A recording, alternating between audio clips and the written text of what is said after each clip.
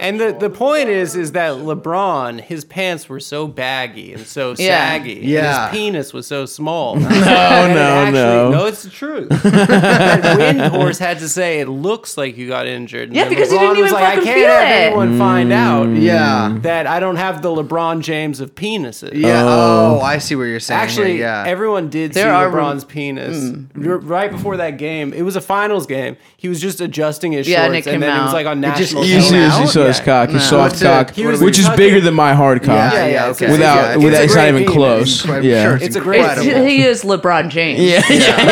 And he's taken a lot of steroids. Yeah. That is Does that enough- help with that? I think Hasn't so. hurt him, apparently. Okay, because I thought that was not great for I that. thought he made it smaller. I think depending on the kind of Balls, I steroids. think. Balls. Is there okay? Well, I'm gonna do some. I think there's a difference heavy between private testosterone browser. and HGH. I think testosterone shrinks your nuts. I think HGH makes. I don't know if it makes your nuts bigger, but if it's going to do anything, it's going to make things bigger. I believe. I don't know. I'm interested in getting Because some I'm HGH bulking though. right now. Yeah?